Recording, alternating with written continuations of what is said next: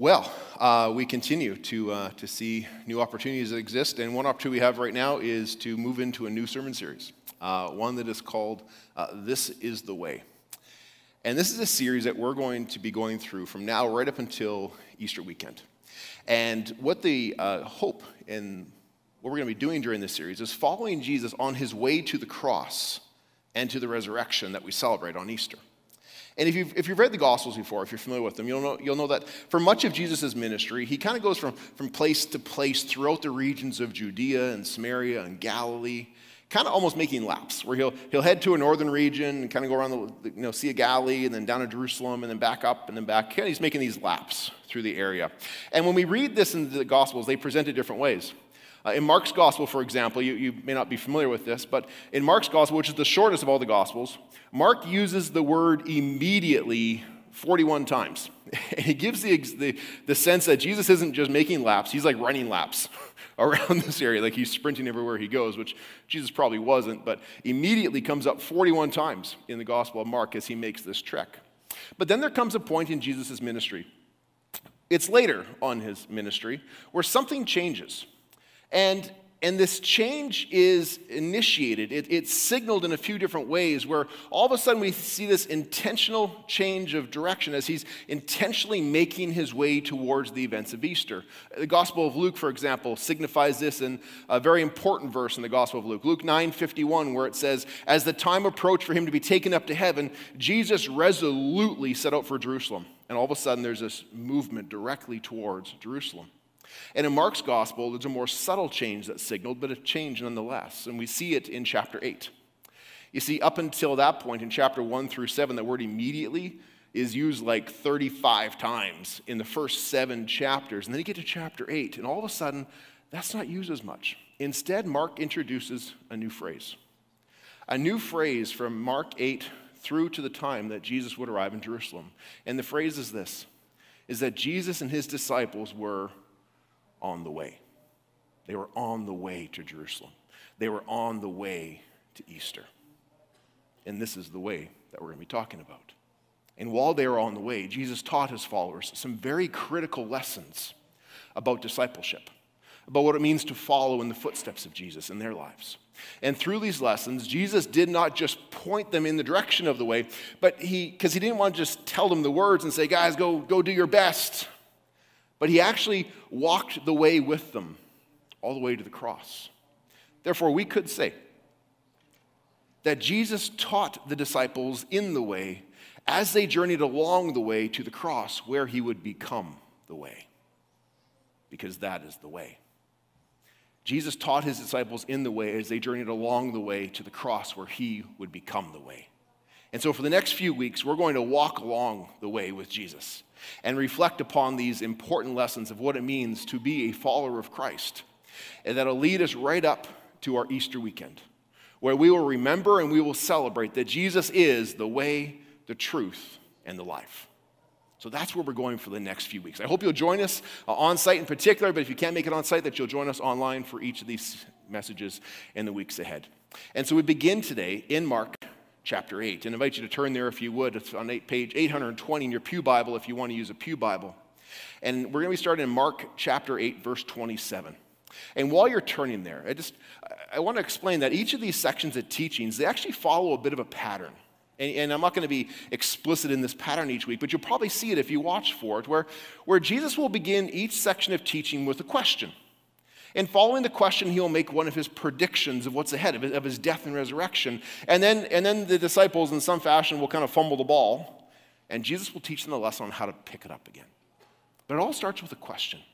And it's interesting because questions are extremely powerful ways that a person can teach and a powerful way that a person can actually coach as well. If you've ever had a good coach or a good teacher, there's a high likelihood that they used questions as one of the primary ways that they taught you. And the reason being is that when you ask somebody a question, you're pointing them in the right direction, but you're not explicitly telling them what to do. And there's power in that because you're providing the answer, but you're requiring the person to see the need for the answer themselves. You're requiring the person to apply what they're hearing to their lives themselves. If you've ever gone to a counselor before, you've probably experienced this. Because counselors are known for asking a lot of questions. And some people hate that. That's probably the reason they don't go. It's like they just keep prying into what's happening. Well, it's kind of their job. They're in a role of asking questions. And some of the initial questions they'll ask will be things along the lines of, how can I help you today? Or what's on your mind? And as you explain a little bit, they may ask you some questions. Well, how did that make you feel? Or what did you do? And some of these questions are like nails on a chalkboard to some people who aren't sure about counseling. But you can see the value of the process. But then the questions change. If you've been to a counselor, you've experienced this, the questions change. They don't stop, but they change. Because the counselor reaches a point where they see very clearly what's going on, and their questions are now orientated to help you see what they see is happening in your life so that you can apply the direction they're pointing you in. No counselor may look at you and say, Susie, is it possible that you're always speaking your mind isn't the spiritual gift that you think it is and is leading to some of the challenges you have? They're trying to help you see what they see. And Jesus is a great coach. He's a great counselor as well. And we see in these lessons, he begins by asking great questions. And the first one we look at today is probably one of the most important questions that he ever asked and is still worth asking today. We see this in verse 27, where it says, Jesus and his disciples went on to the villages around Caesarea Philippi. And on the way, there's our phrase, on the way he asked them, who do people say that I am? And they replied, well, some say that you're John the Baptist, others say Elijah, and still others, one of the prophets. The guys report some pretty classic answers. Jesus' popularity is an all-time high. He has just fed the 4,000. He's just healed a blind man. People know about this guy. His popularity is at all-time high, and so he asks them, who do people think I am? There's lots of people following me, but who do they think that I am? And the disciples give answers that people are still giving today in some fashion. Consider, for example, they said, well, some people say you're John the Baptist. How could that be possible? Jesus was just with John the Baptist just recently. It's this idea that if they're saying John the Baptist, they have some sort of, it's reminiscent of some sort of New Age metaphysical understanding about who Jesus could be. They say, well, Jesus, some people think you're Elijah. Elijah, an important historical figure who's come back to life. And sometimes we hear stories. If you study world religions, especially in the Eastern mysticism, you see these different expressions of a holy man, sometimes even including Jesus. Sometimes you see understandings of reincarnation to explain who Jesus is. Well, some people say, Jesus, you're a prophet. A prophet would be the same as a wise teacher. We've probably heard this. You ask a man on the street interview style, who do you think Jesus is? You will hear a wise teacher, a wise prophet. You will hear that many, many times. Basically saying, I'm not sure who he is, but he's worth listening to. I'm not sure who he is, but he has these pearls of wisdom I'm going to put in my pocket and I can take them out when I need them one day. You get similar answers today. They may not say John the Baptist, Elijah, and a prophet, but we get similar understanding, some spiritually attuned, wise teacher. But you know what all these answers have in common? You know what they all have in common? Is that regardless how increasingly less rational they all are than the actual truth, the reason that they're more palatable, the reason they're more popular is because all of these answers hold to one thing in common, is that they do not create any controversy. And they do not create any controversy because none of those answers make any demand upon your life. You can accept any of those answers. You can still affirm that Jesus is a good guy. You can still allow yourself to listen to his teachings. You can still even esteem him. He was the best prophet ever. You can affirm all of those things and still carry on your own way because it makes no demands upon your life. But then Jesus turns to his disciples, and he asks them, well, what about you? Who do you guys say that I am? And the weight of the question's heavier on them. And I imagine there was a quiet for a while as they walked, and they could only hear the sound of the wind and the feet upon the gravel path, because they all had the same answer in their head, but nobody wanted to speak it for the first time. Until Peter, who thinks every question's asked to him in the first place anyways. And so Peter speaks up and goes, Jesus, you're the Messiah. But if that's true, if it's true that Jesus is the Messiah, how is that different from every other answer that they have been given? If Jesus is the Messiah, that means more than Jesus is just somebody I want to hang out with. more than somebody I want to associate with, somebody I want to name drop. I've read some of his writings. It's more than that. If Jesus is the Messiah, it has meaning. Meaning to the level where it places a demand upon your life, meaning that you are not free to do what you want. It means that you are not free to shape the definition of right and wrong the way that you want. Meaning if Jesus is the Messiah and you proclaim that as your answer to this question, it informs your decisions, your relationships, your worldview, and that's not always easy. And many people don't want that Jesus. They want another form of Jesus, but not that one. Because that places a demand upon my life, if that's the Jesus that I know. It's kind of like when you go to the store, and you're thirsty and you want to buy a drink. And so you walk down the beverage aisle, and we've all been to the grocery store. I'm always amazed every time I turn down there how many chips are on one side and how many pops are on the other side, and how they want to sabotage my day at the gym. But you still walk down there, and there are so many flavors down there. And there's the Pepsi section and the Coke section. Who goes to the Pepsi section? Not many, right? You know what it is? There's more Pepsi drinkers here than you think. They're just afraid to admit it because Coke has been like dominating that, right? Coke drinkers, they're loud and proud. Yep, loud and proud Coke drinkers. There they are. But you walk down the aisle and you go to the Coke section, and what do you see? You will see half the aisle. You've got regular Coke, you've got Diet Coke, you've got Cherry Coke, you've got vanilla extra caffeine Coke. A few years ago back, remember they brought out new Coke? Everyone hated it, so they brought out Coke Classic. You go down the pop aisle, you see all these different kinds. Eventually you get to one of the most increasingly popular ones on the market today, one called Coke Zero. And the motto is, all the refreshing taste of Coke with 0 calories. That's the Jesus that a lot of people are looking for. A lot of people are looking for the 0-calorie Jesus, all the refreshing taste of Jesus with 0 calories. But here's the problem. You see, you can turn the definition of Jesus into a marketplace of options. You can try to erase the Messiah Jesus from the annals of history. But anything less than calling Jesus the Messiah is simply Coke Zero Jesus. All the refreshing taste with 0 demand upon yourself. All the refreshing taste with 0 transformation inside of you. Now, Peter answered correctly. But Jesus warns them all not to say anything. Even though they got the right answer, he's like, but don't tell anybody yet. Why would that be? Well, there's 2 reasons. One, simply because the time had not yet come. Jesus had not yet completed his ministry. But the second one is really critical. It's because the disciples did not fully grasp, even themselves, even though they got the right answer, they did not fully grasp even themselves what it meant to call him Messiah. And so for the very first time, Jesus reveals to them what they were on the way to. And we pick this up in verse 31. He then began to teach them that the Son of Man must suffer many things and be rejected by the elders, the chief priests, and the teachers of the law, and that he must be killed and after 3 days rise again. He spoke plainly to them about this.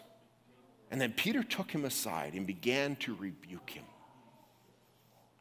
If he was speaking in parables and metaphors and analogies, they probably could have accepted the lesson because this is just the surface explanation, Jesus. Give us the real message behind this. But he says he was speaking plainly. He wasn't using any figures of speech. This was exactly what it sounded like. And it led to a question within themselves. If this is the path we're walking, a path of rejection, of suffering, and of death, where's the victory in that? How can Jesus be the Messiah if that's the path he's walking? If he's walking the path of rejection and suffering and death, how can he be the Messiah? That's not what the Messiah does. No, we're going to continue to rally support, and then we're going to march on Jerusalem, and then one way or another we're going to overthrow Rome, and then we will be free of oppression. Then we will reestablish the nation. Then Jesus will be our king. And so Peter's baffled. He's baffled about how God's purposes could ever be fulfilled through a path that leads through suffering and death. And he takes Jesus aside to avoid embarrassing Jesus in front of the others. And he basically scolds him. You can't talk like that, Jesus. What are people going to think? If you keep talking like this, they're going to think our whole mission is foolishness. And that's no way to gain the followers that we need. Peter had heard the words Jesus spoke. Yeah, suffering, rejection, death. But he just outright rejects God's plan and labels it as foolishness. You know, Paul ran into this when he was in his different churches. In one church in particular in Corinth, he wrote to them and said this. He said, For since in the wisdom of God, the world through its wisdom did not know him. God was pleased through the foolishness, from what they called foolishness, to what was preached, to use that to save those who believe. You see, for some to accept Jesus as their Messiah, to declare him Lord and Savior in their lives, it's just too big of a demand. It's just too hard, and so they say no. But there are others. There are others who to be told that you need to believe that Jesus died upon the cross and that his payment was enough, it's almost too easy. There must be more to it. That can't be all it is. That can't be what it is. There must be more to it. If that's all it is foolishness. That's how they label it. But in God's wisdom, he knew better than the wisdom of man, and he actually is saving people through what they label to be foolishness. And so as Jesus responds to Peter's rebuke, he points this out by saying, if you will follow your own way, if you follow your own wisdom, you're going to miss it. And so in verse 33, he says to him, but Jesus then turned to Peter and looked at his disciple, and he rebuked Peter. He said, get behind me, Satan. You do not have in mind the concerns of God, but merely human concerns. Jesus turns and rebukes Peter in a pretty harsh manner. Get behind me, Satan. He isn't suggesting that he's been possessed by Satan. Sometimes that's a plain reading of it that is not accurate what's going on here. He's not accusing Peter of being possessed by Satan. He's accusing Peter of having the same motive as Satan. To explain what I mean, we can go back to an earlier time in Jesus' ministry, which you can find in Matthew chapter 4, a passage that if you're one of our Beyond the Message small groups, we'll be looking into a little bit deeper in the week ahead. But if we go back to Matthew chapter 4, we see that this is the time when Satan was tempting Jesus in the wilderness. And this is the part of the ministry where Jesus was baptized, and then as Mark says, immediately after his baptism, he was taken off into the wilderness where he was tempted by Satan for 40 days. And when you look at this temptation, what does Satan not do? Satan does not deny who Jesus is. He does not deny that Jesus is the Son of God, that Jesus is the Messiah. When you read through what the temptations were there, he basically starts them by saying, since you are the Son of Man, and then he continues on with his temptations. His objective in the desert was not to make Jesus question his identity. It was not to make Jesus question his purpose. The whole purpose of the temptations was to help Jesus find another way, to find another way of achieving being the Son of Man, being the Messiah. You see, Satan's primary goal was to erase the cross from Jesus' path. That was the whole purpose. Let's find another way that doesn't include rejection, suffering, and death. Let's find a way that doesn't include the cross. Peter longs for the kingdom of God to come. And so as we hear Peter's rejection or rebuke and whatnot, don't mistake that. He longs for the kingdom of God. He is all in on Jesus. But he wants it through triumph, rather through suffering and death. Like Satan, Peter is trying to erase the cross from Jesus' path. But before you judge Peter too hard or too harshly for doing that, maybe you can join me in actually understanding Peter's concern. Because I totally get where Peter's coming from. I understand, even as I stand here right now and preach this message, which is going to get even a little heavier before we're done, I totally get where he's coming from. I share his desire to be popular. I'm like Peter, I want to be on the winning team. I want to be successful, and I want Jesus to be successful. And so my thoughts on how that's possible align with the human concerns, with things like prestige and status and political and military power. And even when we look at the church, and what does it mean to have a win in the church? Well, numerical growth, right? No, those are human concerns. But Jesus says, you're concerned about human things. God is concerned about God things. And God's concerns confront the worldly norms of what it means to define success. And God calls people to accept a different path to walk, A path that includes things like rejection and suffering and dying to the human concerns. I get Peter. I understand it because there's some hard parts of this message we're going through. And rightfully so, as Jesus is literally steps. Every step he takes on the way is one step closer to the cross. He knows the time is short, and he has to get the important messages out. These are not easy messages as we walk into Easter. I know that they can be hard. They are not Coke Zero Jesus messages. But if they were, they'd be so much easier to preach. They'd be so much more palatable for people who are wondering if Jesus, loves them and invites them to really receive the new life we talk about. But while that Jesus is more attractive to people, it's so much less successful. At least success as God defines it. Because without the path of rejection and suffering and death, there is no cross. And without the cross, there is no payment for sin. And if there is no payment for sin, then we may as well just call Jesus a prophet. We may as well just call him a good teacher or a man of history, which makes zero demands upon our lives. But when Jesus asks you, who do you say that I am? He asks one who went to the cross. He asks one who went to the cross. Therefore, he asks the one whom you can declare as the Messiah, the one whom you can declare to be the Lord and Savior of your life. But know this, it places a demand upon your life. A demand upon your life that you need to follow the way and the direction that he leads you to go. It is not without the demand. If you declare Jesus to be anything apart from having a demand upon your life, it is a Coke Zero version of Jesus. So after Peter's failure to understand this, Jesus thinks he needs to inform all of his disciples of this. So he calls them together. And he teaches them what the way of the cross doesn't just look like in his life, but what the way of the cross is going to look like in their lives as well. And we come to verse 34, where Jesus says this to them. He says, whoever wants to be my disciples must deny themselves. They must take up their own crosses, and they must follow me. For whoever wants to save their life will lose it, but whoever loses their life for me and for the sake of the gospel will save it.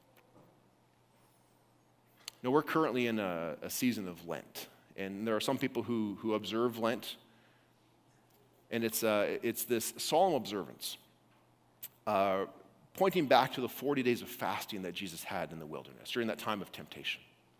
And where he fasted from food, as part of observing Lent, people will choose something from their lives that they're going to fast from for 40 days. And in the space that creates in their lives of where they used to do that activity or that thing, they fill that space with prayer and devotional time to reflect more upon God. Some people will choose things like they will fast from TV. Some people will fast from social media. Some people fast from the gym, and they've done like a 40-year fast instead of a 40-day fast. But there's different things that people will choose to fast from. One common one, coffee. I should challenge Andrew to fast from coffee. This year, Lent started on March 2nd, and is it any curiosity that Roll Up the Rim at Tim Hortons started on March 7th? Things that make you go, That may not be a coincidence that Roll Up the Rim happens during Lent. So this virtue of self-control is great. And it's very important for people to practice self-control as they are followers of Christ. But that's not really the full understanding. That's sometimes what we think Jesus talks about here in denying themselves, but that's not really the full extent of the denial of self that Jesus is speaking of. More accurately, to look for an example of what it means to deny yourself is not so much the fasting in the wilderness, as much as an example that Jesus would set just a few weeks apart from when he would give this command. A few weeks later, he would find himself demonstrating this in the Garden of Gethsemane, just hours before his own death. We read about this in Matthew 26, a great description of what Jesus endured in the garden as he felt this extreme pressure of the event, the ensuing event, this extreme pressure upon his humanity.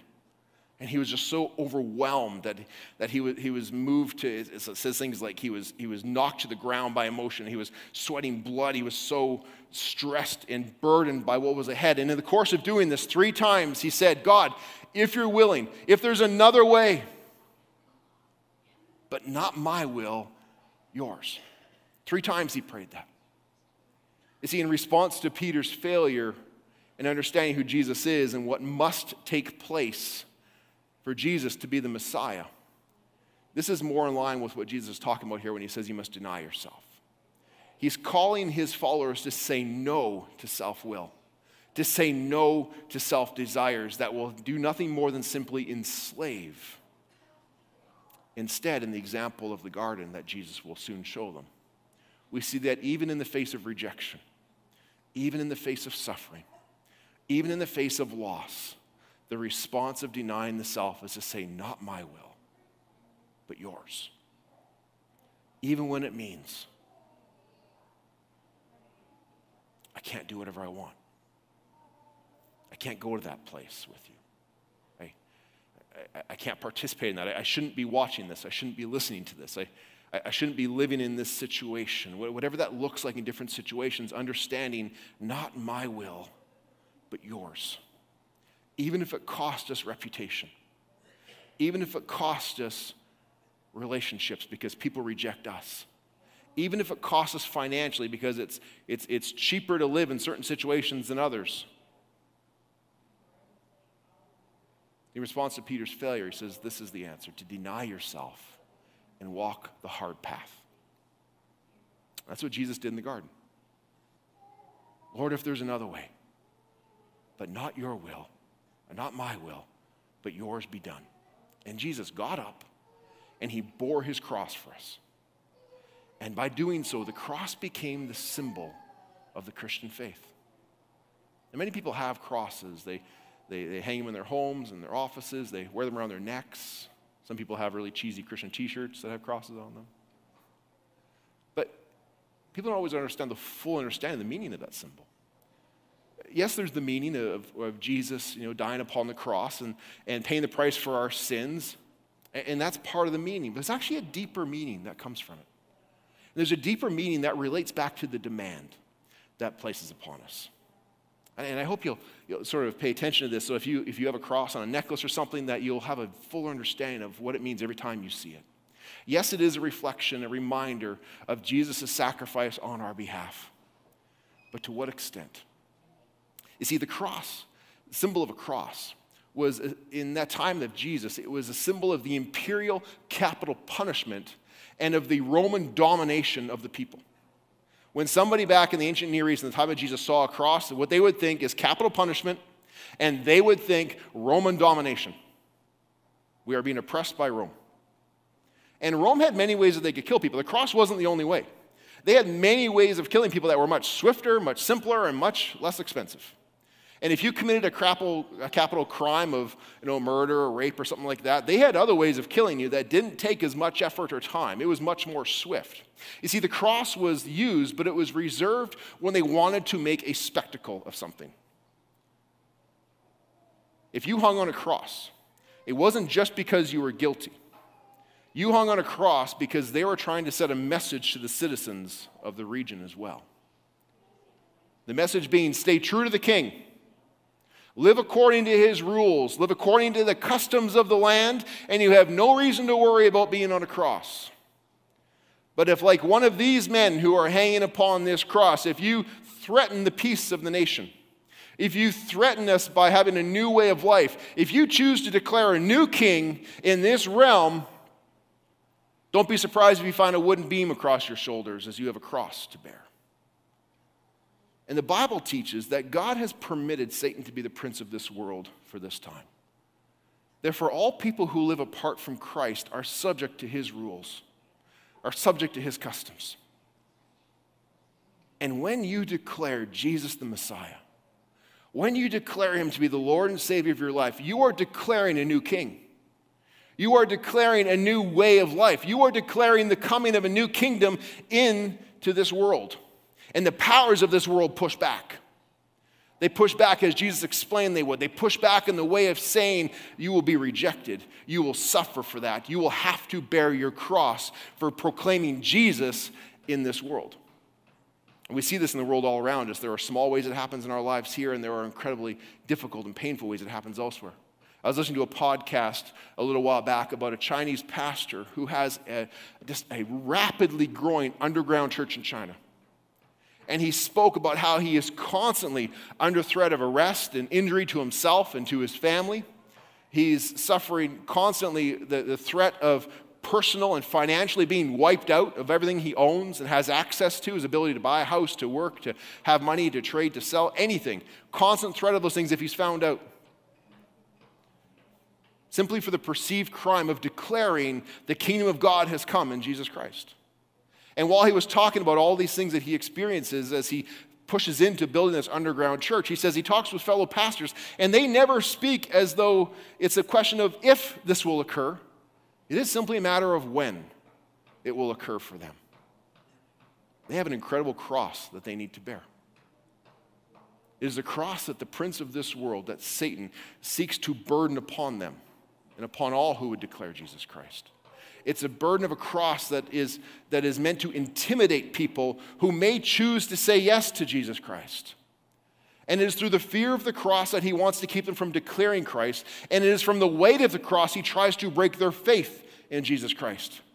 But here's the thing you need to know about this, is that he cannot win. You know why he cannot win? Because he's already lost. Because Jesus already bore his cross for us, and he crushed Satan's head. And Satan already knows that he's lost. But he continues to fight. He continues to fight with lies and chaos and fear of heavy burdens. He continues to fight because of those things and trying to lay a cross upon you. You know why he continues to fight? He's not fighting to gain his victory. He's fighting to steal yours. That's why he continues to fight. That's why he worries you and threatens you with the weight of the cross if you say yes to Jesus in the public space. If you say no to this will upon my life and I say yes to Jesus' will, it'll hurt. It'll cost something. There will be a burden. There will be a loss associated with it. Yes, there is a cross to bear with it. But don't let him keep you from having the victory that he has already been wiped out from ever having a hope of. See, his intimidations are to keep you enslaved by saying this is too hard. His lies are to make you believe in human wisdom, that human wisdoms know better, and to say this is too easy. And his attempt to erase the cross that involves rejection and suffering and loss is to make you say this is too strict. But to those who declare that Jesus Christ is the Lord and Savior, they do not have to try to defeat him by their own power. They do not have to try to defeat him by the way of the world, through things like force and violence and culture and military victory. We don't have to claim independence from him and somehow fight on our own, because we can fight through the countercultural weapon of surrender by coming under the way of the cross and by surrendering to the cross and to the will of God, and to get in line and follow the way that Jesus marks out is where we find freedom, and it's where we find victory. You know, as this podcast I was listening to continued, the interviewer is about to wrap it up, and he asked this pastor, how can we in the West pray for you? Great question to finish with. But the response of this pastor of this underground church in China was shocking. And it was such a lesson on what it means to walk the way of the cross for us. The pastor said, if you want to pray for us, stop praying for persecution to end. Because it is through persecution that the church has grown. That doesn't make sense to our wisdom of the Western world of understanding how you grow a church and how you invite people to know Christ. But this pastor of this growing, thriving underground church in China said, stop praying for persecution to end, for that is how people are coming to know faith and the church is growing. And then he continued and he said, in fact, we are praying that the church in North America might taste the same persecution, so that revival might come to that land as it has come in China. I don't know how I feel about that. But you see the irony in it? We pray for God to bless us and to save us from persecution, while those who are being persecuted pray that God would dismantle us through rejection and through suffering and through loss. Those who are being rejected and bearing those crosses are praying that we too may come to walk the way of the cross. That's no Coke Zero Jesus. I may agree with our human sensibilities to look for a different type of Jesus, but that's not the one that we need. And it's not the one that leads to success. And so as I conclude today, I want to invite the worship team to come back out and join me on the platform. I want to finish reading this passage with you because Jesus goes on to explain a little more about why this is the way. And he does so beginning in verse 36, where he explains the rationale behind it. And he simply says this: what good is it for someone to gain the whole world and yet forfeit their soul? Or what can anyone give in exchange for their soul? It's true that if we pursue the concerns of this world, if that is the sum total of our life, is to pursue the concerns of this world, it may bring some value in this life, but there is nothing in this life that will ever make us worthy. There's nothing in this life that will ever be of great enough value for eternal life. The only way is the way of the cross, the one walked by Jesus. That's the only way worthy of eternal value. And then he offers a warning. He continues in verse 38. If anyone is ashamed of me and my words in this adulterous and sinful generation, the Son of Man will be ashamed of them when he comes in the Father's glory with the holy angels. Now, sometimes we apply this understanding of denying Jesus in public spaces is how we understand this. If you deny me, I'll deny you. And it's true. Obviously, we shouldn't deny Jesus in public spaces. That's the place where we should be proclaiming Jesus. But that's not in keeping with the text, in keeping with the message that we see in this section. That's not exactly what Jesus is talking about. What he's talking about in here is if anyone denies their need for a place in the community of surrender, if you deny that you need to walk the way of the cross, if you deny that you need Jesus, whom is declared the Messiah, who went to the cross, if you deny that you yourself are a cross bearer, that's what he's talking about in here. And so I just invite all of us to reflect upon that and consider. There may be some who are online or on site here right now who have never made that profession of faith and said yes to Jesus. Yes, Jesus, I believe you're the Messiah. I believe you are the one who paid the price that I could not upon the cross. I believe you bore your cross for me and that you made it possible that I could be forgiven. There are people who haven't accepted that yet, who may be on site here online. And I invite you to do so even just right now where you sit, or when I pray in a moment, or at the end of the service, come talk to myself or Pastor Andrew, and you can make that profession of faith and declare him the Messiah. But know this, it comes with a demand upon our lives. That's not easy. It's not easy.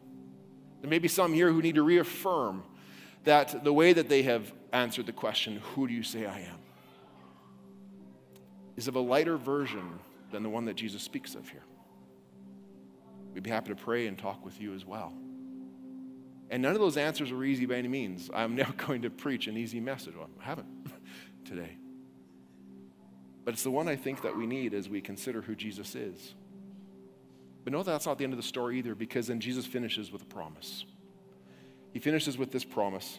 He says, truly I tell you, some who are standing here will not taste death before they see that the kingdom of God has come in power. See, the experiences of rejection and suffering and loss that we may experience in this life will not go on forever.